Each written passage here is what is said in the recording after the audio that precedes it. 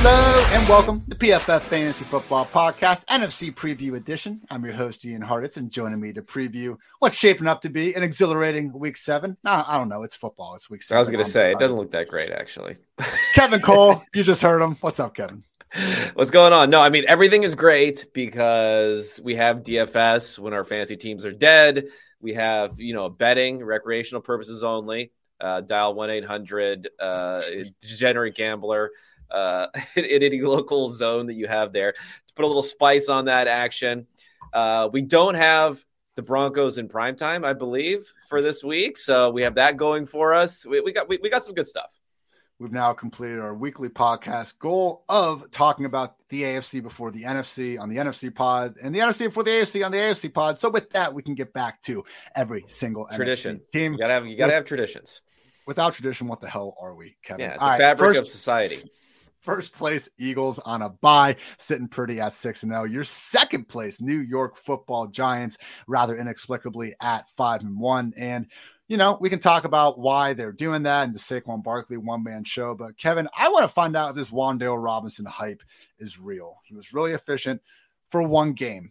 We have seen this offense the entire year really do nothing throwing the football. They have one completion that happened in week 1, thrown over 20 yards this entire season. They do not have a 200-yard receiver yet this season. If you look at their wide receivers, let's see. It looks like, yes, literally week 1, Sterling Shepard was the wide receiver 24. Week 5, Darius Slayton was the wide receiver 22. What's the ceiling on Wan'Dale Robinson? Why am I seeing Wan'Dale Robinson? Oh, you need to go get him no matter what in every single waiver wire tweet out there. Do I think he could be a fine flex? Sure. But I'm also like this week and beyond, Wan'Dale Robinson versus George Pickens for me is like a very good conversation. And Pickens is someone that is just buried like in the wide receiver 3, wide receiver 4 conversation right now. Why is everyone losing their minds about Wan'Dale Robinson, Kevin, and is it warranted? Are they losing their minds about Wan'Dale Robinson? I feel like they are. Maybe it's just because this whatever week it takes. That sounds a little gloomy there. Like what? I don't know what does it take to get him? Hopefully not that much, depending where you are. Okay, so the Giants right now are 28th in pass rate versus expectation, and this is. They've been in these games, though, so that's hurt. That's hurt their pass rate also here, which won't necessarily be the case. So, yeah, I think the ceiling is affected here. Maybe the thought is it's rough out there on these waiver wire streets when it comes to wide receivers. So if you're going to throw a dart at anyone, you're going to want to look at a rookie who has that sort of upside path here. But I'm with you. I'm still going with guys like Pickens and others who have shown that they can do something so far. You're hoping you'll see something this week, which will then get you encouraged going forward. Robinson was not highly involved. He was highly targeted for how often he was involved, but he wasn't highly involved in the passing game, running 35% of the routes. He was just getting targeted basically half of the time when he was running a route. That target rate won't continue, but hopefully the usage will go up in terms of routes. So I don't think it's necessarily a week 7 thing where you got to get this guy in your lineup. You're hoping week 8, week 9, week 10, bye weeks, guys get injured. You can fill them in if you need to. PFF app, we have this awesome start sit feature where it takes my ranks, Kevin ranks, and Nathan Yonke, our third full-time member of this lovely PFF fantasy crew. All of our ranks, you put in your dilemma, and we tell you that based on where we have the guys' ranks, who would be starting. Nathan also does weekly rest of season rankings, so I respect Nathan's opinion. You guys hear him every single week here on the waiver wire edition. Rest of season ranking for Wan'Dale Robinson, wide receiver 60. We are all on the same page. This week, the Giants in Jacksonville, Jaguars favored by 3 points, despite the upstart, 5-1 Giants, game total at 42. Do we really trust anyone other than Saquon? I would have to say no, Kevin. With that said, Daniel Jones is on pace to see 133 rush attempts this year. That is tied with Josh Allen. He suffered that ankle injury, and Brian Dable said, suck it up. We're going to keep running you a lot, man. So other than Saquon, anything here? Not really. No, there's nothing here. Again, you're just hoping and praying that maybe you can get a usable wide receiver if every other wide receiver is injured. But no, your Saquon's number 1, probably in most people's rankings. And I don't think that's going to necessarily go away because the workload is beyond elite. Daniel Bellinger did have an every down role last week. He's my tight end 17. So if you're really desperate, okay, but probably not. Third place, 4-2 Dallas Cowboys. Dak is back. Kevin, will the number one scoring offense be back though? Because as nice as, the Ginger Jesus Cooper Rush era was, and a win is a win is a win, this is an offense that we really haven't seen even somewhat resemble that, again, league best group from last season. Yeah, I think it's tough to come back, but I am somewhat encouraged by the fact that we're talking about Lamb. Gallup getting healthy has looked okay. Noah Brown has been a pleasant surprise, although he wasn't really targeted in that debacle last week. You don't have a lot at tight end. I guess Jake Ferguson, maybe you can get something going there. But I think more than anything, the problem is just not having the dominance on the offensive line that you would hope to have had in the past. That may be a bigger factor than anything else for getting this offense going. And the defense is really, really good. So they don't have to pass it a ton like they were those insane volume numbers that Dak Prescott had before he got injured a couple seasons ago. That's probably not going to return this year. I think it can be effective. It's just going to be hard to see high-end outcomes in any confidence starting anyone outside of CeeDee Lamb in this offense.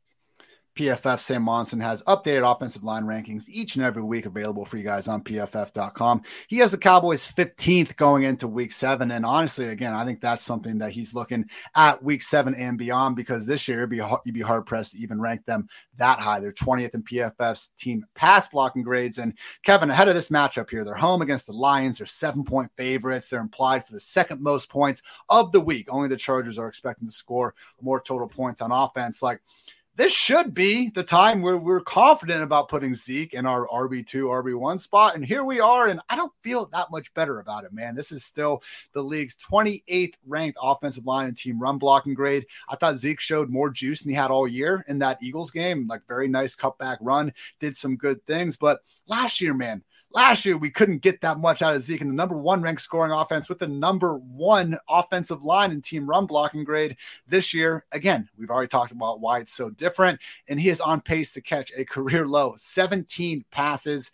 Ezekiel Elliott, man, again, it's something where last couple of weeks I've had him ranked lower end RB2, borderline RB2, and this week, even with the buys, man, I got him RB18. And when I look at him versus guys like David Montgomery and even Najee Harris, I still think it's a conversation. I will give Zeke the slight edge because of the overall offensive upside now that Dak is back, but still not pretty for a running back that we would have thought when Dak was back would be much more of a, locked in starter.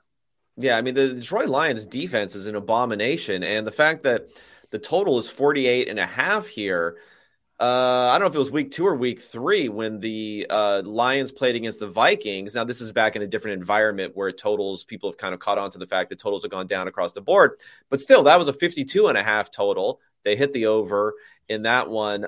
So this is not that big of a number. Yeah, it's big relative to your exciting, Bucks Panthers matchups or something like that. But it's not that big of a number, which is a little disappointing. You'd hope to get a lot more juice out of this playing, which has been, in my opinion, the worst defense in football, the most fruitful defenses for other offenses, the Detroit Lions.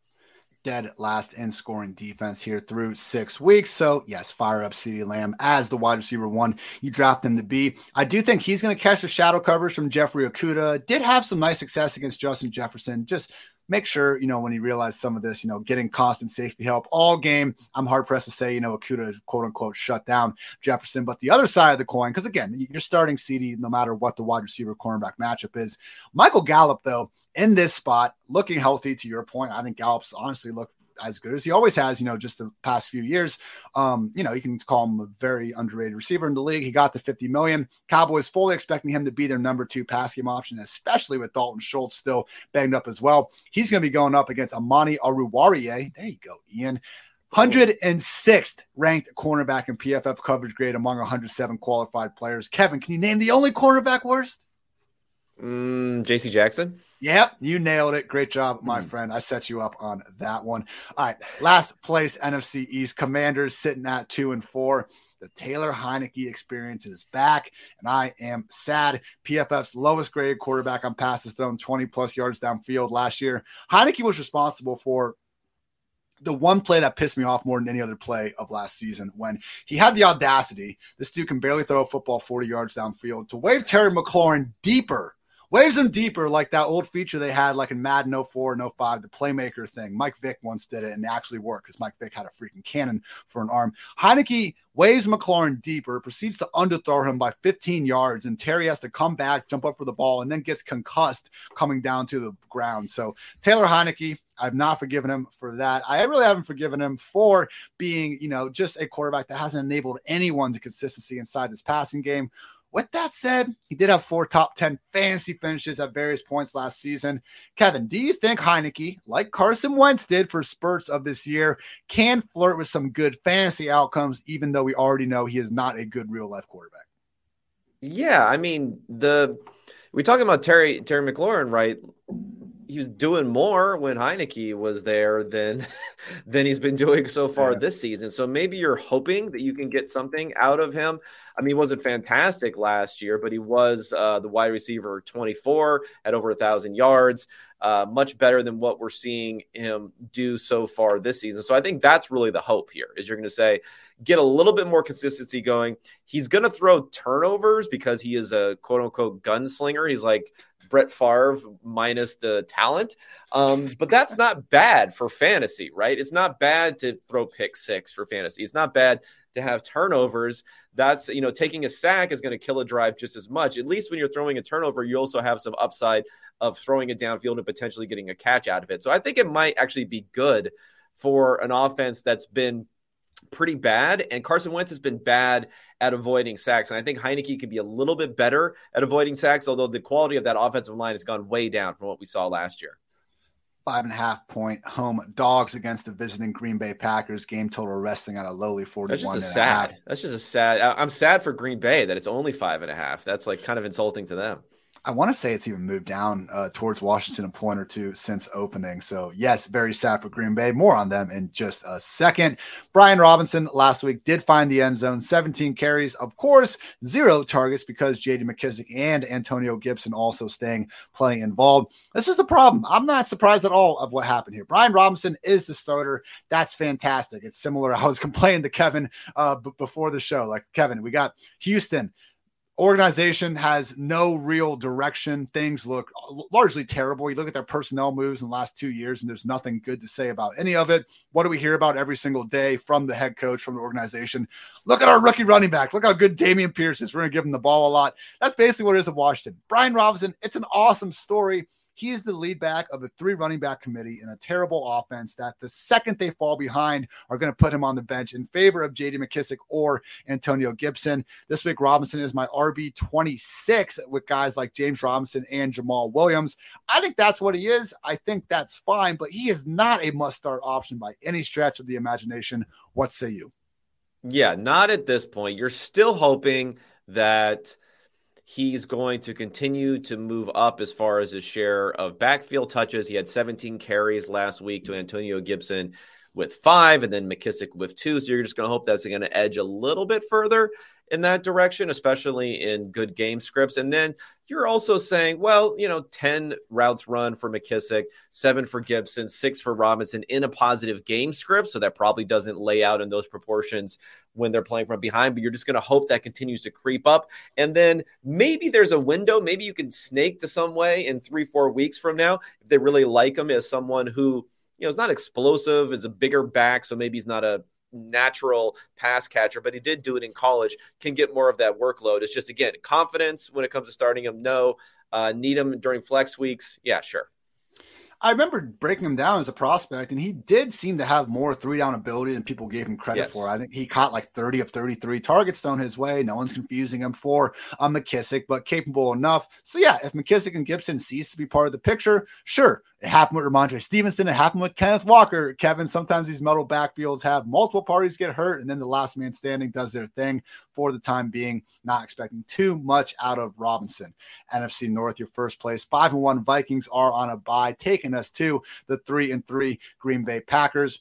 Again, everyone's got a big opinion on Aaron Rodgers. I do enjoy the opportunity to hear our 2-time defending MVP talk for 30 minutes a week on Pat McAfee. And one of the things Rodgers said, which I thought was fair, he basically brought up how before this season, if you look at the NFC, You had the Packers, you had the Rams, you had the Buccaneers, and you had the 49ers kind of as the four big teams that a lot of people thought could go out there and really contend for a Super Bowl. All these teams are 3-3. With that said, the Packers, I would put much closer to the Rams than I would the Buccaneers or 49ers in terms of overall concern. How do you feel about this offense, and can it be fixed? Because, my God, man, 7 teams have yet to throw for 250 yards in a game. Panthers, Giants, Bears, Cowboys, Falcons, Texans, fine, and the Packers. This has been bad so far. Yeah, I mean, the problem, and I'm a little shocked, actually, that we have the Packers offensive line ranked as being the 5th best offensive line in the NFL, because I don't think that they've been playing nearly as well. Elgin Jenkins, I don't think has been that good. Bakhtiari is still getting back to finally getting all the way up to snuff there. That's also been a problem. And you combine that with a lack of trust in the receivers and Rodgers patting the ball and holding on to it, and there can be some issues there. So you have that, and you have the defense, which is supposed to carry them, not playing that well. Of all those 3-3 teams that you named, I'd probably put the Packers last amongst all of those teams for what I think they can do going forward. The Rams have their issues and their offensive line issues, of course, but I think defensively, I'm more confident in what the 49ers, the Bucs, and the Rams can do going forward than even what the Packers can do. So you're going to hope Romeo Doubs can emerge some. Randall Cobb is going to be out, and we're talking about a high ankle sprain, so maybe not a return there for a while. You're going to hope Robert Tonyan is probably the guy who's going to benefit more than anyone else, increasing his snap percentage up to about 75%, probably going to be above 80%. So he's the guy that I'm a little bit excited about here. Other than that, you're hoping to get production spread around. You're hoping Aaron Rodgers can figure things out, but the ceiling is a little bit lower on this offense. I'm questioning, and maybe you can tell me as if you've watched this a little bit more closely, but I thought Aaron Jones looked like he had a ton of juice earlier this year. Now he's starting to lose some of that snap share versus what he was doing in at least week 5, to A.J. Dillon, who looks fine to me. Don't get me wrong. I'd like to see Aaron Jones a little bit more involved.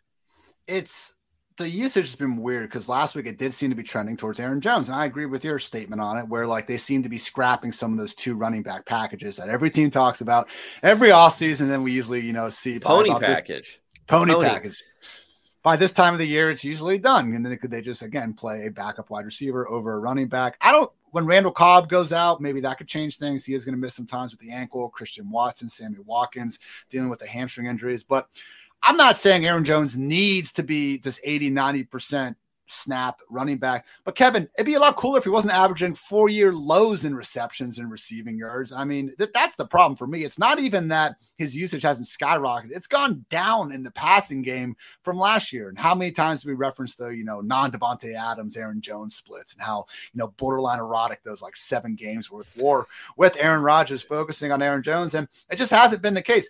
Aaron Jones this year has 0.4 more expected PPR points per game than Clyde Edwards freaking Hilaire, man. And I know Clyde's getting more scoring opportunities than Aaron has here, but Aaron Jones is 5th on the freaking Packers in targets. He's got 23 and Dillon has 20 this year. To your point, it hasn't been close in terms of efficiency. Jones is at 5.8 yards per carry. Dillon 3.9 yards per reception is Jones by a full yard as well. Similar to our ETN James Robinson discussion, I'm not trying to sit here and say the slasher is just 100% better. Look at the yards per carry difference. Oh my goodness. But at a minimum, man, I haven't seen anyone else in this offense give as much juice as Aaron Jones. Maybe they should get him the ball just a little bit more often. So unfortunately, Jones, someone that a lot of people drafted to be an RB1, maybe just have an explosion sort of Alvin Kamara-esque year. Not the case. Still a good RB2. I do think there'll be some better days to come, hopefully, from this backfield. What about Allen Lazard, Kevin? He's got 3 straight games with at least 8 targets. He scored a touchdown in 4 of 5 games this year. With that said, I feel like if he really was that number 1 wide receiver that Rodgers said he was going to be in the offseason, we wouldn't be seeing, all this Romeo Doubs usage and all the kind of struggles to really get going. Do you think Lazard is actually going to be this kind of top 24 option and exceeding the trends, which, to be fair, he has through 5 games this year, even despite being banged up to start? Or is this maybe a situation where people should be looking to sell high on him? Yeah, I don't know how much you're getting as far as sell high. I think, again, with Cobb being out, maybe that helps float up everyone a little bit and help solidify some of those targets. He has sort of established himself as Dobbs' you were hoping for that leap, but you haven't gotten it. So that's a little bit discouraging. They're about neck and neck as far as their expected fantasy points so far this year. I still would probably lean Dobbs as being the guy who's going to have the higher ceiling potentially going forward. But for this one particular week, I mean, I'd rank Lazard above him just because of the trends of what we've seen recently. It's just always so hard for Lazard out there, man. He's coming up with great contested catches downfield. And hey, when you got Rodgers able to put that ball pretty much wherever he wants, more plays than not, okay, maybe it's an offense that can live on that a little bit more often than normal, but haven't so far seen. I agree with you. I've been more impressed with Dobbs just than anyone else in this passing game. Hopefully Watson and Watkins can get healthier, or God forbid they actually go invest some real resources into this wide receiver room via a trade or free agency. Okay, Chicago Bears sitting at 2-4 in third place here.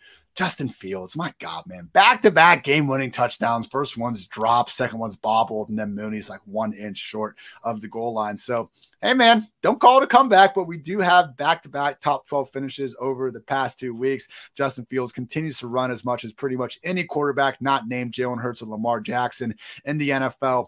That said, Monday night in New England, 8-point dogs, game total at 39.5. As much as I want to get back on the field, borderline QB1, better fantasy than real life bandwagon, this just seems like a spot where things are going to, yards and points in general, are going to be awfully hard to come by for Fields and the rest of this Bears offense. Yeah, I mean, it's like you're really straining the connection between real football and fantasy football with the case for Justin Fields and taking him and being that's like, our job. That's our job. Maybe but this is really starting to strain that because like he's so bad. He holds on to the ball for so long. He's so bad at like executing the offense. He just takes sacks like crazy. I know it doesn't matter for fantasy football as much.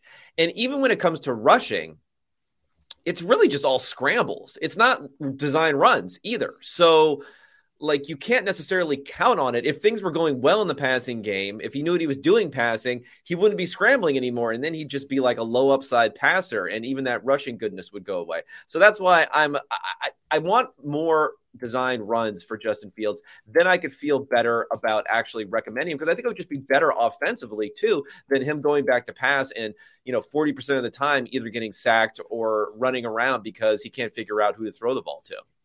Weekly shout out to the entire Chicago Bears organization doing everything in their power to get, a clean read on Justin Fields this year, finding out if he can be the quarterback of the future. Just an awesome offensive situation for him to really be entering. But did you see, did you see in the Thursday night game when, whatever, Kirk wasn't, he was pointing out a few times there and not everyone's going to be able to do this, but think about the game-winning touchdown to Dawson Knox that Josh Allen had. Fields was not throwing it to guys who are NFL open. That's part of the problem. I've heard people say Fields is a slow processor. Maybe he is a slow processor. I think the bigger problem is he doesn't throw it to NFL open guys sometimes where he needs to just make that throw. And that's the biggest problem. And I don't know what you can do about that as an offensive team. I think they have tried to simplify things. They've tried to use play action and the ball just sticks in his hand sometimes. You just have to throw the ball. And if it's incomplete, it's incomplete. It's fine. If it gets tipped and it gets intercepted, it happens sometimes. You just got to release the ball. And that's the thing, because we saw an example of that with Justin Herbert at the end of regulation when they were showing Mike Williams had a couple steps and I think the exact point the announcer is making, that's an open throw in the NFL. Instead, he took the more open play underneath. Okay, we'll work on getting up to that next read, but what you can't be doing is taking that sack or just trying to run for your life. I mentioned in my James Robinson rant in the last episode how Robinson was the worst running back in the league in terms of getting stuffed for no gain or a loss. Worst running back in the league. If you actually look at every player, Justin Fields is by far number one in that metric. Unfortunately, shouldn't be the case as a quarterback. So, stay the hell away from this passing game if you can. I know Darnell Mooney has had a brief little bounce back and okay, if you want to kind of put him in that Devin Duvernay, borderline wide receiver 3 range. I won't call you completely crazy as I'm pulling up where I have him right now. I do have him higher than Duvernay. I have Darnell Mooney, wide receiver 32, ahead of guys like Curtis Samuel, George Pickens, Jerry Jeudy. But again, not someone I'm actively trying to squeeze into lineups with David Montgomery. Look, I'm looking at David Montgomery and Herbert as a middle-class man's version of Zeke and Pollard. They're just in the 31st ranked scoring offense, so we can't rely on them as much. So Montgomery, like Zeke and Pollard were already like the lower middle class. You sure they're not like the officially poor, the poor ones? But they're not starting Zeke and Pollard now, are we? Yeah. But that's the thing. Like, I have Zeke RB 18. I have Montgomery RB 19. Like, I don't know. Montgomery has a little bit more control of the backfield than Zeke does. Zeke's in the better offense. It's pretty tough between them. Herbert's mixing in though, which is tough for Montgomery. We're hoping that, if you had David Montgomery, you were hoping that wasn't going to case. Herbert is mixing in on, drive by drive basis. He got, some snaps inside the 5-yard line. So you're not getting all the high value stuff, and you might need all of it to be super productive as a running back here in this offense. And as long as Herbert keeps playing the way he is, I mean, another just awesome chunk run last week. Wouldn't be surprised if this split condenses even further. Last week, it was 78% in favor of Montgomery, 22% in favor of Herbert. But again, wouldn't be surprised if that does shrink down more, 70-30, God forbid, even 60-40 moving forward. All right, last place, 1-4 Lions off the bye.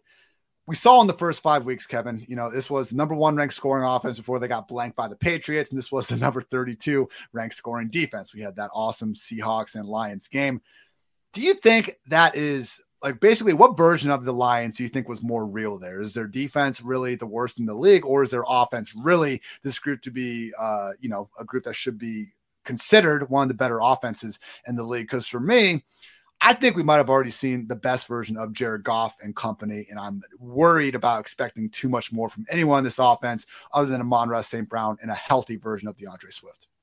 Yeah, but even seeing, how many offenses in the NFL do you have a high-end running back and a high-end wide receiver, like on this sort of level that we're talking about here? So I think this offense is closer to reality, what we saw in those first couple of weeks, than probably the defense is. I mean, we're just going to lean on general trends that offensive performance is stickier than defensive performance, and I think those guys are talented. I think Goff is someone with a good offensive line, which he has had, who can make good plays. It's just with those guys out and when things turn sideways, Goff can go even further sideways. But they have enough pieces to be functional. I mean, that Rams offense that Goff led was one of the best offenses in the NFL. Both of those seasons produced high-end outcomes for not only Todd Gurley in the backfield, but also, both top 15-ish type of wide receiver or better for Kupp and Robert Woods in those offenses. So he can produce. He can produce for those players. So I think I rely upon it. I'm more confident in this offense. Is going to be a tough week for, again, what has been one of the better streaming quarterbacks this year in Jared Goff. Every week in my quarterback column, I just take the offense for every quarterback's, pressure rate allowed. I take the sum of that and the defense's pressure rate just to get a nice one-way metric on the potential biggest pressure mismatches. And this week, number 1, Justin Fields at the Patriots, and number 2, Jared Goff at the Cowboys. Micah Parsons and company sitting as 7-point favorites. And as Kevin brought up in our Cowboys discussion, 48.5 point game total. High relative to week 7, not that high relative to what we would expect from this, again, Lions team that just goes back and forth with a high scoring offense and a defense that can't stop anybody. Hopefully DeAndre Swift is back. It's always seemed like it was the expectation. Dan Campbell said before, rest him, get him through the bye, and then bring him back against the Cowboys. And he is expecting to start the week with a practice. So I ranked DeAndre Swift RB 17, just under the thought that maybe he could be limited still, because we did see that in week 2. If he goes Sunday without an injury designation, he is right back in the position's top 12. And if you want to go higher, that is fine by me. 8.6 yards per carry this year, Kevin, which, hey, for DeAndre Swift, someone that really last year, look at every single rushing metric you want to, he was a really bad rusher of the football, electric as a receiver. And I think we could say small sample size or this or that. We have seen that come to fruition this year. So if Swift is back, you're starting him. Jamal Williams goes back down to a touchdown dependent RB3. And unfortunately, if Swift is going to be out of the picture, Jamal Williams isn't someone that necessarily needs to be jammed in the starting lineups. They really like keeping Craig Reynolds and even Justin Jackson involved in the absence of DeAndre Swift. So Williams basically becomes like Jeff Wilson at that point. We're not Jeff Wilson like in an offense that maybe we can expect a little bit more out of depending on the matchup. We're just not getting any targets. NFC South, your first place 3-3 Tampa Bay Buccaneers. So looking at this season now, Tom Brady's pass attempts by week, 27, 34, last 4 weeks, 42, 52, 52, and 40. They are first in overall pass play rate over the last 3 weeks. Looking ahead this week, they are in Carolina. Next week, they're facing the Ravens, and they got the Rams and the Seahawks. This should be the stretch, Kevin. The volume's back. Godwin's healthy. He's playing his full allotment of snaps. We had 90-plus yards last week. Evans is there. Russell Gage is off the injury report. Kind of shout out Dre McFarland. He was saying that, Russell Gage is starting to get that Tyler Johnson, potentially some of those looks from Tom Brady. So I'm not saying Gage is on the up and up, but the guys he brought in are pretty much healthy except for Julio Jones. And we always knew that wasn't necessarily a guarantee.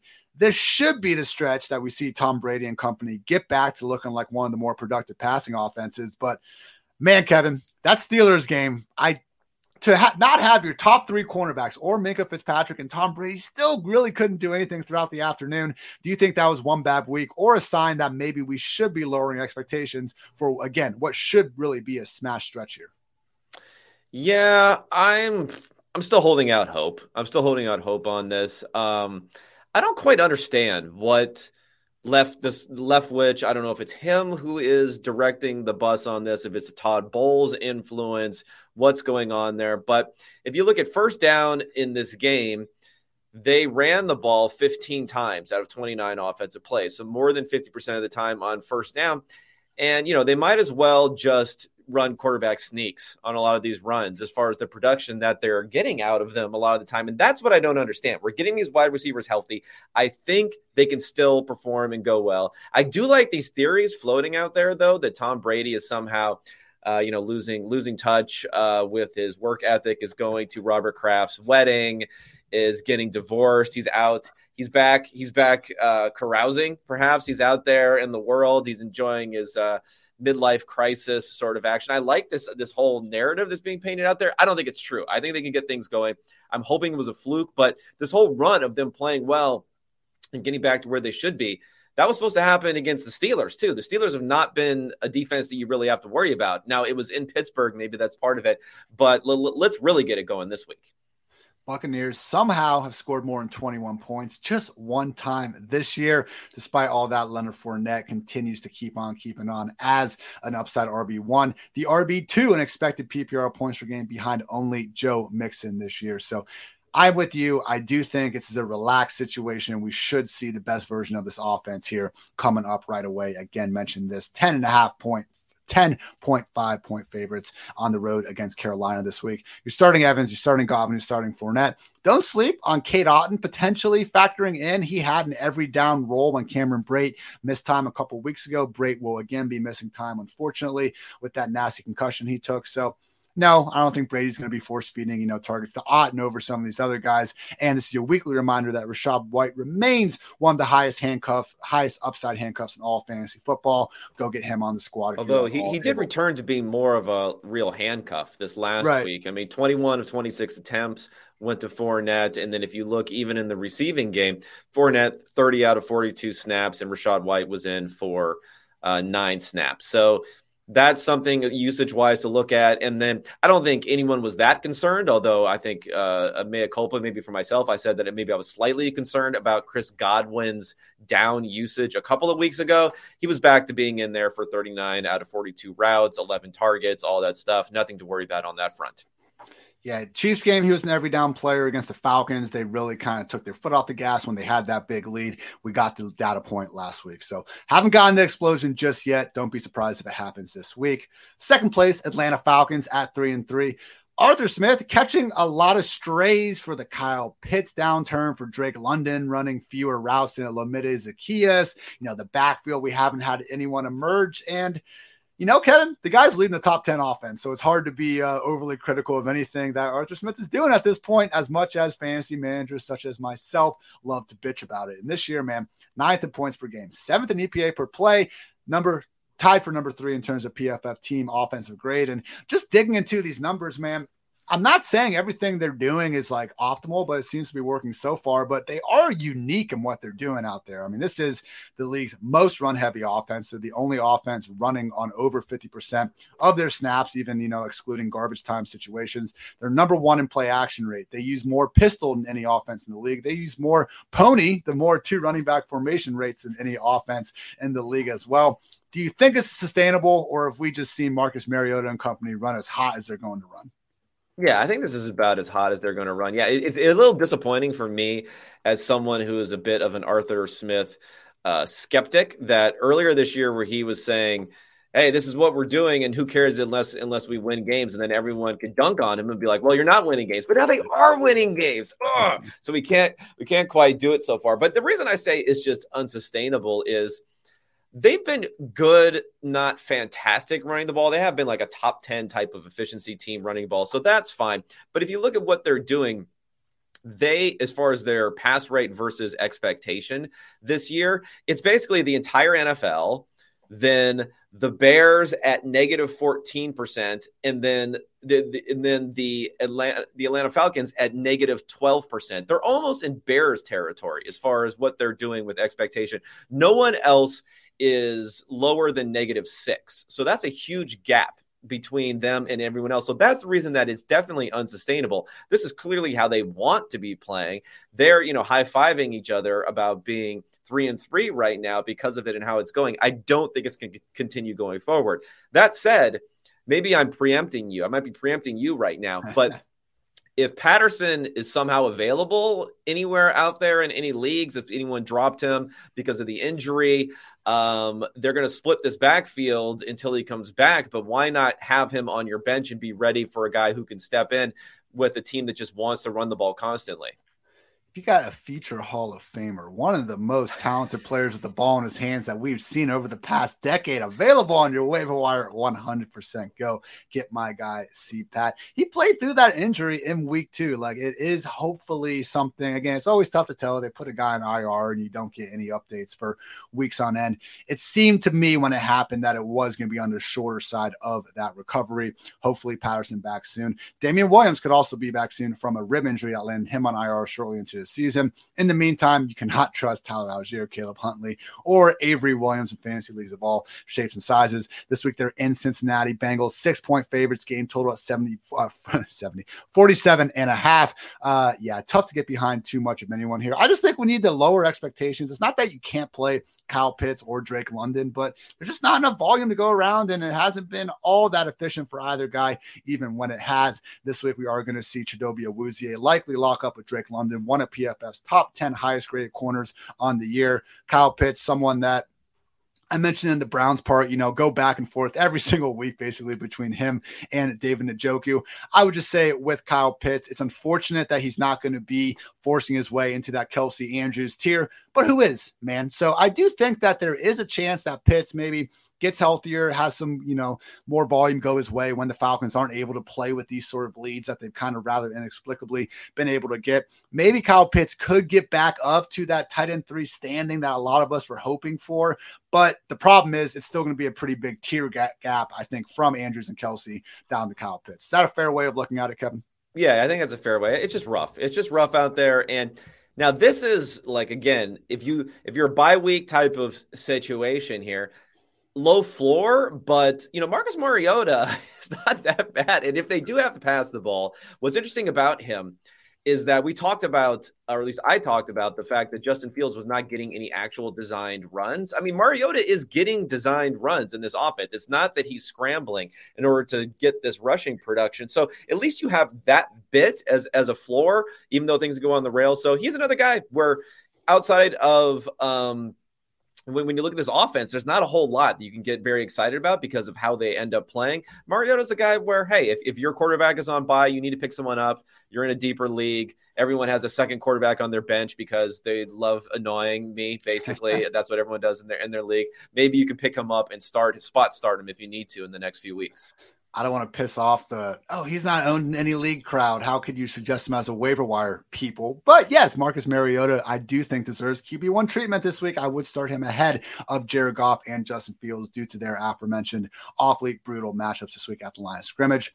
In third place, we have the 2-4 Saints this week on Thursday Night Football in Arizona. Cardinals sitting as 2-point favorites, game total of 44.5. So fantasy-wise, we have Alvin Kamara. As long as this legal situation doesn't completely start going off the walls, he's going to continue to be a weekly RB1. You're obviously starting him. And Chris Olave is back from the concussion, while it's looking like Michael Thomas and Jarvis Landry are out. So Chris Olave, someone that's really impressed throughout this year. You can treat him as an upside wide receiver too, legitimately in what could be a great smash spot. So I think fantasy-wise, Kevin, it's pretty clear, and we don't need to spend every single Saints discussion going over Taysom Hill. I do have Taysom as my tight end 13 on the week.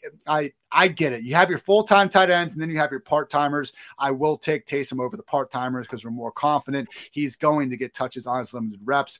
I want to focus on this quarterback situation. I am a Jameis fan, defender, whatever you want to call it. A lot of that comes down to I just enjoy watching the guy play football. His mistakes put a smile on my face, as do him just having the highest average target depth in the league. I think you put it best a couple of weeks ago, though. Jameis does have a tendency to drive his own coaches insane for stretches. Andy Dalton, the opposite. Now, Andy Dalton, I've always referred to him more so as a sum of its parts quarterback, and right now, not that many parts to work with. So what have you seen out of Andy Dalton versus Jameis Winston this year relative to the fact that Jameis was largely getting to work with the healthier version of this offense, whereas Dalton in the last few weeks, he's still in the Marquez Callaway and Traquan Smith out there, for crying out loud. Yeah, he's getting the ball out of his hand. He is kind of executing the offense for whatever that's worth. He's definitely using Kamara much more. It's been these last 2 weeks, right, that we've seen the top 10 finishes from Kamara, and it's not just out production in terms of efficiency. He's really stepped up in terms of his expected fantasy points with what's going on there. You're getting more of that Drew Brees-ish sort of number one option, and on certain pass plays can be Kamara here versus what we've seen in the past. So that's really what you're gaining. And, you mentioned the high average depth of target. Well, you get the shorter average depth of target for Andy Dalton, which is going to lead to more of those running back looks. And we saw some Jameis-isms start to come back with the interceptions, things like that we're not seeing as much with Dalton. He's put him in a position to compete. They were very close to winning that London game. And then they look pretty good offensively here. It's hard to really fault what he's done. I don't know. I don't know where Jameis stands with this team really going forward. So I don't know if he's necessarily some guy they feel like they have to put back in the lineup when this back injury is something where if they really wanted to, he probably could have been playing these last couple of weeks. When Tony Romo got this in the past, he missed a week and then he played the entire rest of the season. I think they're showing some caution here with Jameis because of the fact that Andy Dalton is looking all right.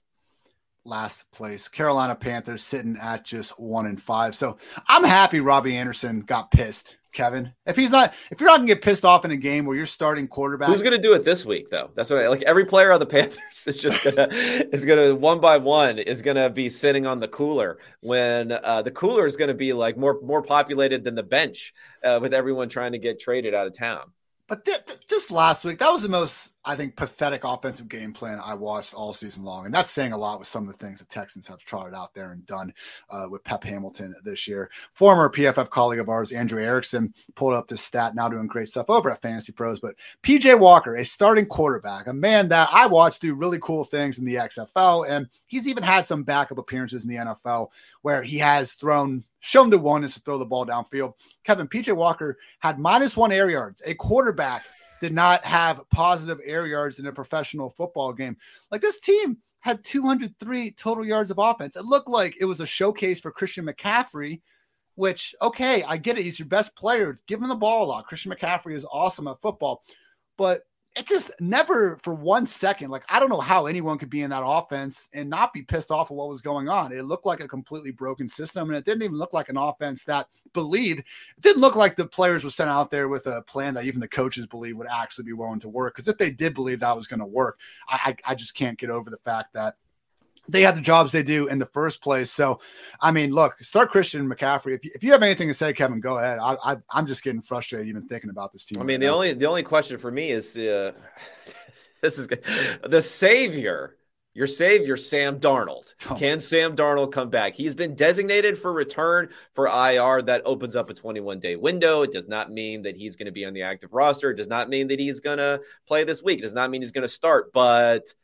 I don't know. If I'm the Panthers, like, I'm just putting him in. If he could play, I would put him in. What else are you doing this season? Do you know how bad this could be, though? Like, this is like what our fear was if the Jets would have rushed Zach Wilson back. Like, if you take away Darnold's mobility, that's the one thing he can sometimes do okay. You see him play some backyard ball, get out of the pocket, make one, big throw per week. He had that like 50-yard touchdown against the Broncos on Thursday Night Football a year or two ago that I still barely believe happened. Like, a limited version of Sam Darnold could be the worst quarterback in the league. But to your point, I mean, it's not like the Panthers have been dealing with anything other than that to this point. Yeah, he could be the worst quarterback in the league, and the worst quarterback in the league is better than PJ Walker. Okay, so like, at least like there's hope. No, actually, well, let's not say there's hope. There's something resembling hope for maybe DJ Moore and others if Darnold is back. So, like, who cares? Like, get him out there. I still think he's better than even a limited PJ Walker. Like, if we're in the basement, we have like another trap door that takes us down to the PJ Walker level. Like, Sam Darnold can get There's a secret cauldron of lava underneath the basement, and that's where PJ Walker has been rolled into, unfortunately. Sam Darnold can get us back into the basement, man. Let's go. Let's work our way back up to the basement. Sam Darnold. Basement is like this. The basement is the ceiling now, I think, for this offense. Oh my. NFC West, your first place, 3-3 Rams do have a bye week, taking us to the 3-3 Seattle Seahawks. Young running backs just keeping on. As great as Dameon Pierce has been this year, the underlying metrics are even telling us that Kenneth Walker might somehow be even better. He is averaging 0.5 missed tackles forced per carry. Just for reference, everyone and their mother has been jerking off Javonte Williams' stats last year in that exact same metric. He was at 0.31. So this rate, it won't persist over the whole season, because if it does, it's going to just shatter every single record we've seen from it. I believe Javonte's 0.31 mark was, I ran the numbers, I think only like 2014 Marshawn Lynch was better, and he was at like 0.34. So really is special what Kenneth Walker has been doing. And Kevin, some of the assumptions that I know I had wrong on the Seattle offense, I thought their O-line was going to be mediocre. They've been okay enough. I thought their offense wasn't going to be a good offensive environment, and they've been great with Geno Smith. We've been over that. And I wasn't convinced that either Kenneth Walker or Chris Carson had a chance to get the pass down work. Hey, Travis Homer was taking that earlier in the year, but now he's on IR with a rib injury. Really promising usage last week of Kenneth Walker, that they're okay throwing him the ball. Total routes were in favor of Walker, 15-12. DJ Dallas did have more in, 3rd and longs and 2-minute situations. There was 4 routes for DJ Dallas, 0 for Kenneth Walker. But I think Walker, man, in this offense, even if Seattle turns a little bit back into a pumpkin and we don't see them, putting up top 10 points per game numbers, for the rest of the year. Even if that happens and their defense stays bad, I'm confident enough in this offense still being okay and them being willing to feed Kenneth Walker the ball that I think it's going to be really tough to keep him out of the definitely top 15. He might just be a weekly top 10 RB already, man, if this keeps up. Yeah, I think for him, he's getting some of the pass work, so that's fine. That's what we want there. Right. And we talked about the whole broken tackle thing and what that means. Okay, so he's a guy who can break tackles. He can also avoid tackles. He can also run a 40-yard dash in 4.38 seconds at 211 pounds. Okay, this is a guy who's going to generate yards and explosive plays with how good he is running the ball.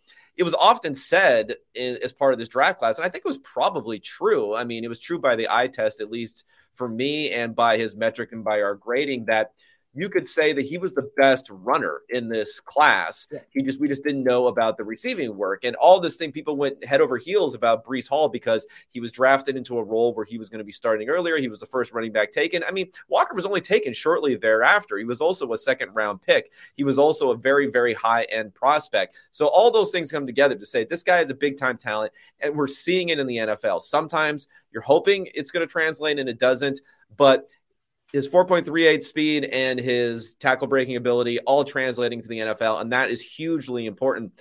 I'll also say for the running backs here, just to pivot off of this, I'm not like in love with him or anything like that as far as his talent, but If you have a spot on your bench, DJ Dallas, you might as well just throw him on there because, Walker, like any other running back, can get injured. And if that ends up happening, the thinning out of that backfield means there's some possibility of him having a role going forward. Very good point. This week they're in Los Angeles taking on the Chargers. Chargers 6-point home favorites. Game total week high 51. Love to see that. This year Tyler Lockett is the wide receiver 12. DK Metcalf's the wide receiver 18. I don't know what it would ever take for our community to rank Tyler Lockett ahead of DK Metcalf. I'm being a coward. I'm not doing it this week. But yes, they're both playing very well more times than not. Metcalf, I know he dudded last week. Almost caught a touchdown with a little bit better pass from Geno. Led him a little bit more into coverage. Don't be afraid to go back the well with both these guys. All right, we had the 3-3 49ers. I was rewatching their game against the I always say rewatching. I watched the games once. I'm not trying to be a freaking hero out here. I was watching the all 22 of You're Jimmy grinding. G's. Give yourself an award. Give yourself an award for that. There you go. A little self-pat in the back. But Kevin, I was thinking of you watching this because Jimmy G did not get any help last week. I don't think the mainstream media is giving enough recognition to that. 50-yard dime down the field that hit Ray McLeod in the hands, dropped. Charlie Warner, backup tight end down the seam, dropped. There was a play where I wanted to make fun of Jimmy G. I think I even might have on the Sunday night pod. So hand up, my bad, where pretty clearly George Kittle should have gone to back pylon. Instead, he stayed in the shallow part of the end zone. So it looked like Jimmy G overthrew, but smarter people than myself went out there and actually did it. So, hey, I'm correcting it. My bad, Jimmy G.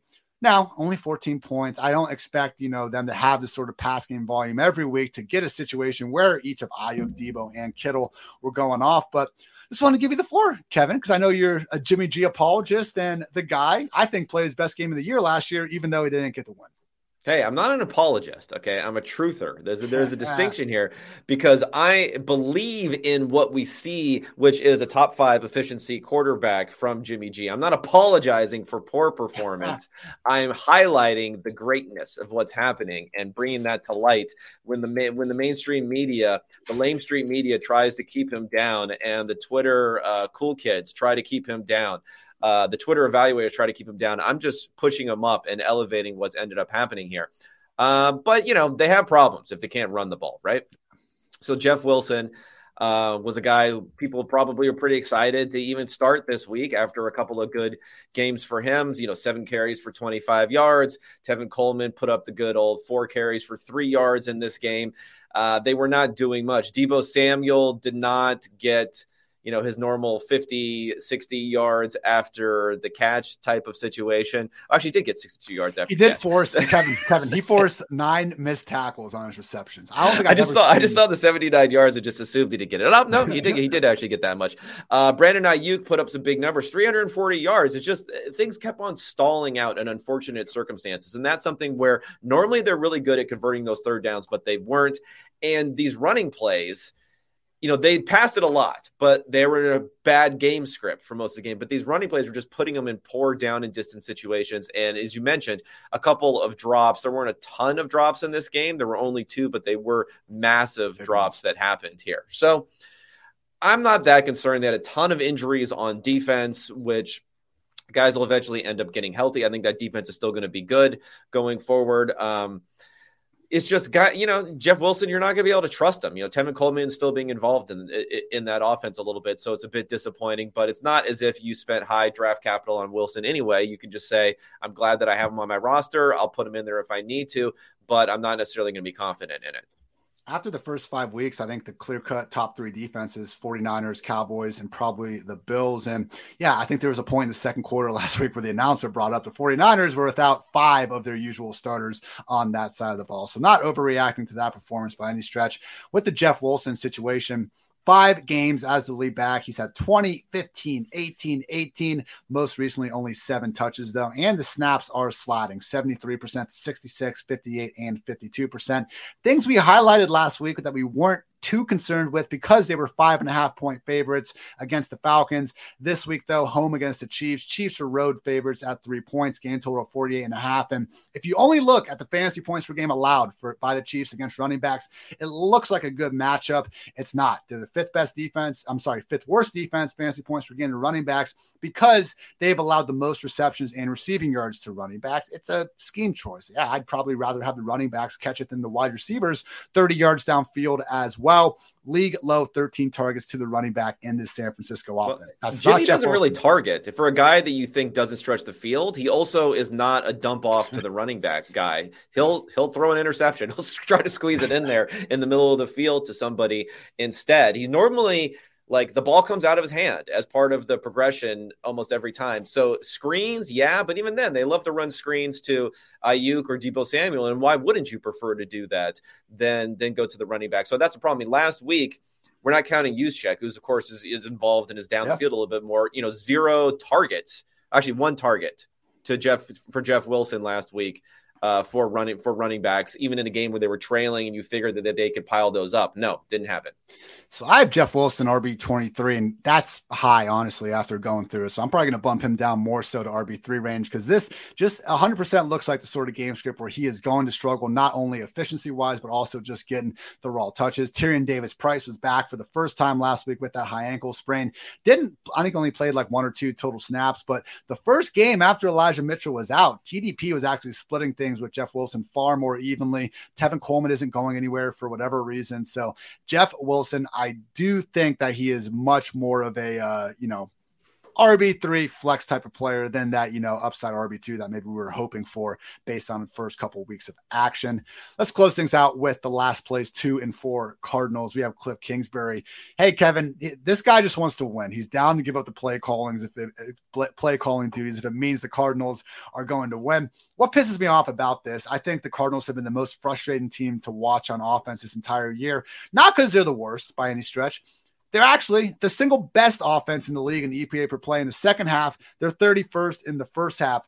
Like, just tell Cliff Kingsbury the games are starting like an hour and a half wrong time or something, man. Like, how can this offense look so damn good in the last 30 minutes and so bad in the first? Can injuries explain it? Is it just Cliff? Is it just Kyler? Thoughts on this offense? And if things can somehow find a happy medium, God forbid the whole game starts to look more like the second half.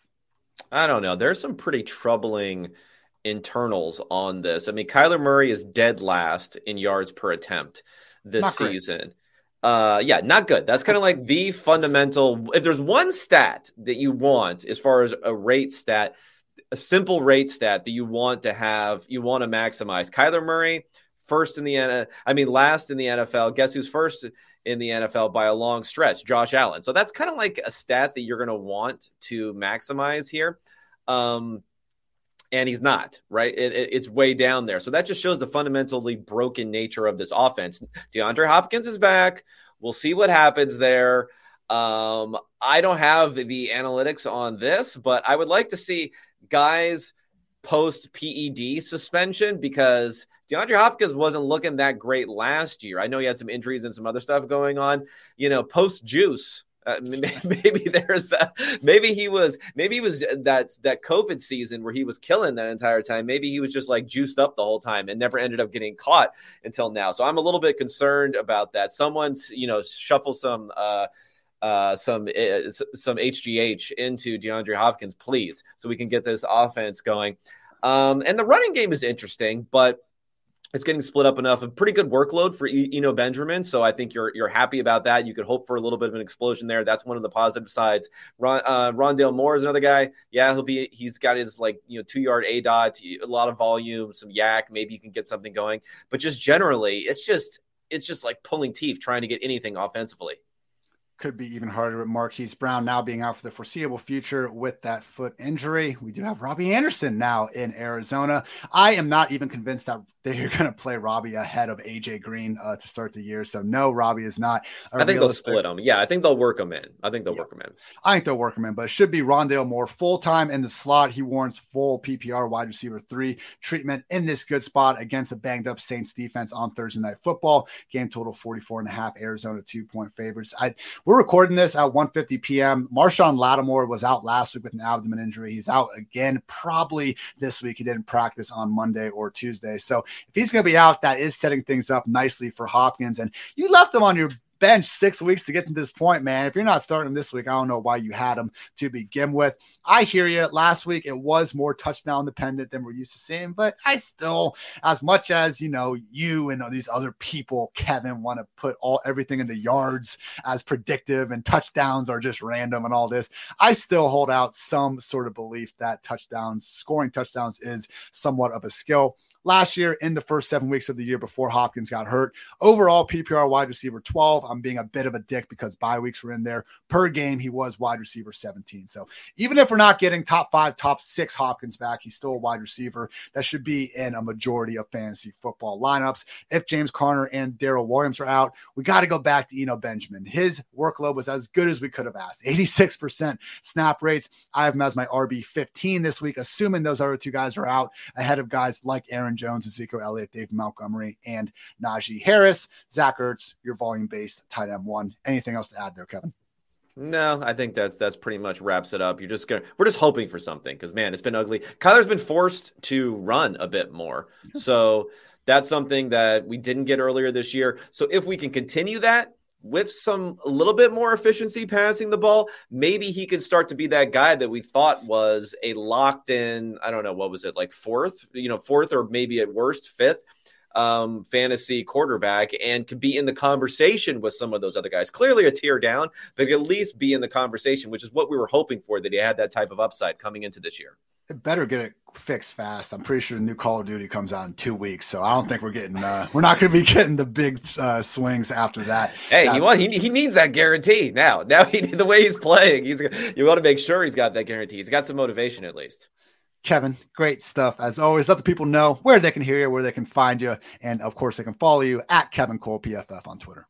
Yeah, follow me on Twitter, Unexpected Points Podcast. Tune in. I have a nice little analytics rant of the last. It's in the discourse. Everything's in the discourse. So we talked about that win probability. They had a vaunted panel at ESPN. They brought in all of the greatest analytic masters from across the land, aka Steve Young, Booger McFarland, RG3, and Larry Fitzgerald. So that went about as well as expected. So I allowed me to retort. I had some retorts on my podcast.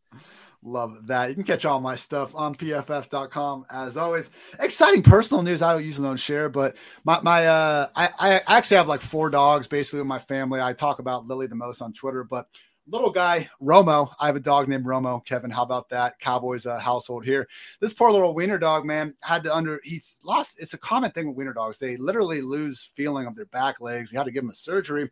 That's why I've been in my mom's basement so much to start the season instead of in my apartment. And taking him back today to the doctor. It's been 6 weeks since the dude got surgery. He's walking again. Romo's running around again, wagging his tail, and I'm hoping to finally get that, just the good old check of approval from the doctor. So love those med vets, love those furry friends out there, and very happy after, I know everyone's got problems, but tough times and they're getting better. So love to see that and appreciate you guys putting up with me, always having a different background here, seemingly every time I'm on camera over the first stretch of the year. So always a great day to be great either way, and hope you guys all have a great week 7. So for Kevin, I'm Ian. Thanks so much for tuning in to PFF Fantasy Football Podcast. And until next time, take care, everyone.